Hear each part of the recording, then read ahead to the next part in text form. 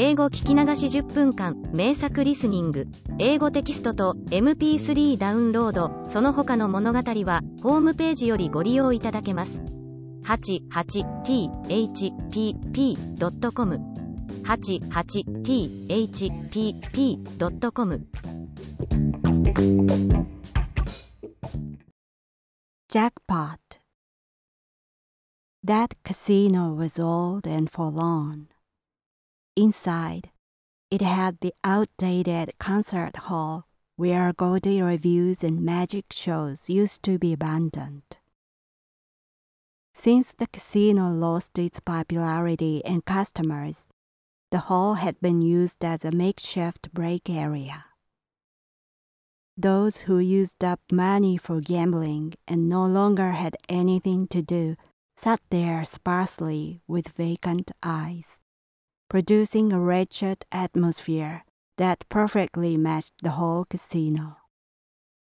My partner, my mother, and I was resting there after we lost most money. As it was too gloomy to be sitting in the break area, my partner suggested that we should use up the scarce rest of our money and leave the casino. Each of us sat in front of our favorite slot machine. On the screen of my slot, I came close to win with 2 matched pictures, but the third one didn't come up in every turn. My mother and I quickly ran out of money. Further down the floor, I saw my partner still playing. I left him there and went back to a hotel with my mother.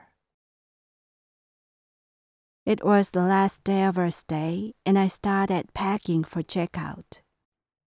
The hotel looked out on the waterway that connected the hotel and the casino.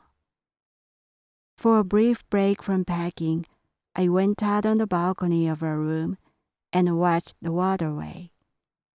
Then I noticed something gigantic floating far up the waterway. It was slowly flowing toward the hotel. The closer it got, the more monstrous it became. It approached near enough to tell what it was. A tall, triangular-shaped white condominium was carried on a massive barge. Tied behind it was a white, enormous sailing ship. They were carried carefully from the direction where the casino was located. Considering where they came from and how unusual they were to be carried along the waterway, I assumed that they were some prizes of the casino. I called my mother to the balcony and we wondered what kind of person had extremely good fortune like this.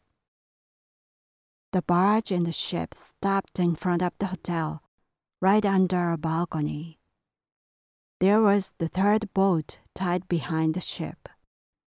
A man was sitting in it, almost buried in numerous boxes and bags. It meant he was the winner. I gazed at the man with the biggest possible amount of envy, and I gasped. The man who won all of those was no other than my partner. I couldn't shout, couldn't scream, but was just speechless.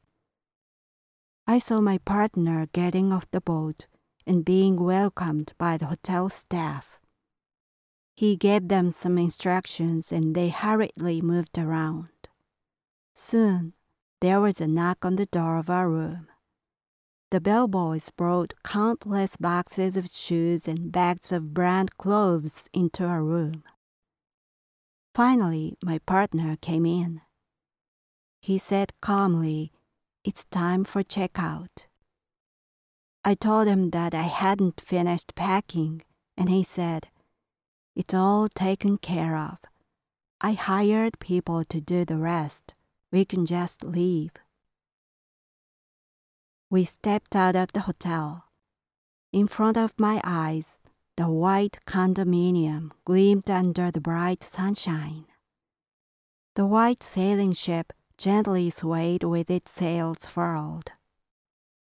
I asked myself repeatedly, can anything like this actually happen? My mother said, I've always wanted a condominium like this, and got on board the barge. My partner returned onto the boat. I was excited enough to jump in the water and floated by a swim ring that was connected to the boat. The fleet began to move again, and we were heading home. While we were slowly moving down the waterway, I saw some parade floats in the water ahead of us. The area was a popular resort destination, and the waterway threaded through many hotels. The parade seemed one of the events held in the area. Seeing the floats far ahead and the big condominium and the sailing ship before me, I asked my partner, "This is a dream, isn't it?" He had been expressionless up until this point, but smiled for the first time since he won. "Why? Are you that happy?" he asked me back. I usually dream a lot. Sometimes I dream a very good one and feel ecstatic in it. But in those cases, waking up is excruciatingly painful. Dreadful disappointment crushes me. I've had those experiences more than too much and want no more. I would do anything to avoid it. If this is also a dream, I have to wake up now before euphoria gets inside me. Otherwise, I couldn't bear a disappointment of this magnitude. I was sad that everything I had gotten would disappear when I woke up. This was undoubtedly the best and the most vivid dream I've ever had. But I had to know whether this was reality or not at this point in order to minimize disappointment. I looked at the clear blue surface of the waterway on which I was floating. It was sparkling in the sunlight. I hit the surface and made it splash. Sprays of water showered on my face. It was cold and refreshing. I slapped my wet cheeks with my both hands. It hurt. Still, everything stayed as it was. I slapped my face over and over, hearing the sound of slapping and splashing water and my partner's laughter. The condominium and the sailboat were still there.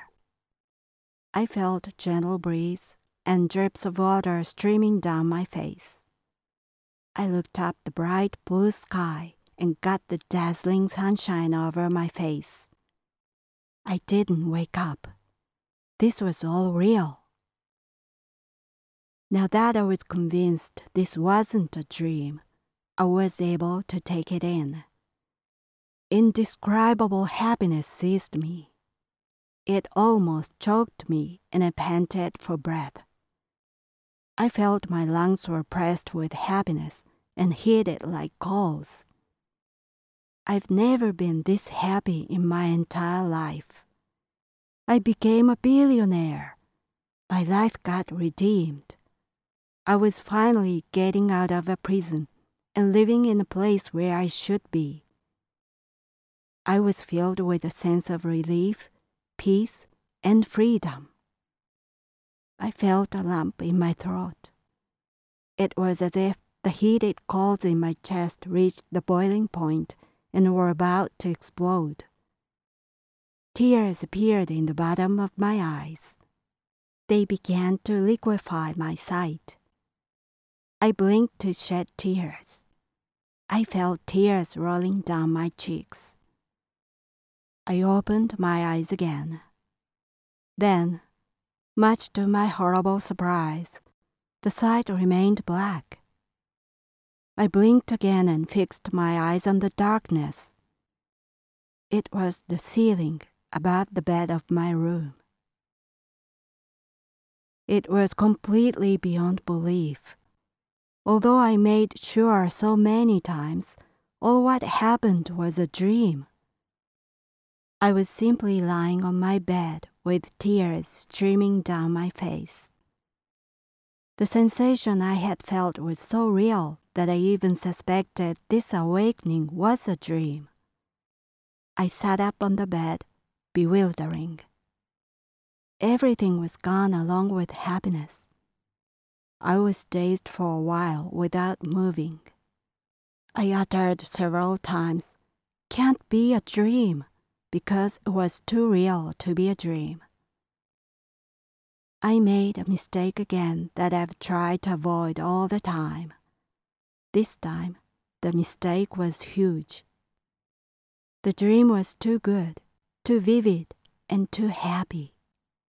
Accordingly, disappointment was really grave. I felt the massive disappointment was trying to squash me. I couldn't get up. I kept sitting on the bed and started weeping.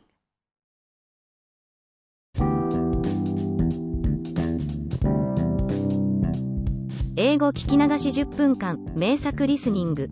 英語テキストと MP3 ダウンロード、その他の物語はホームページよりご利用いただけます。88thpp.com 88thpp.com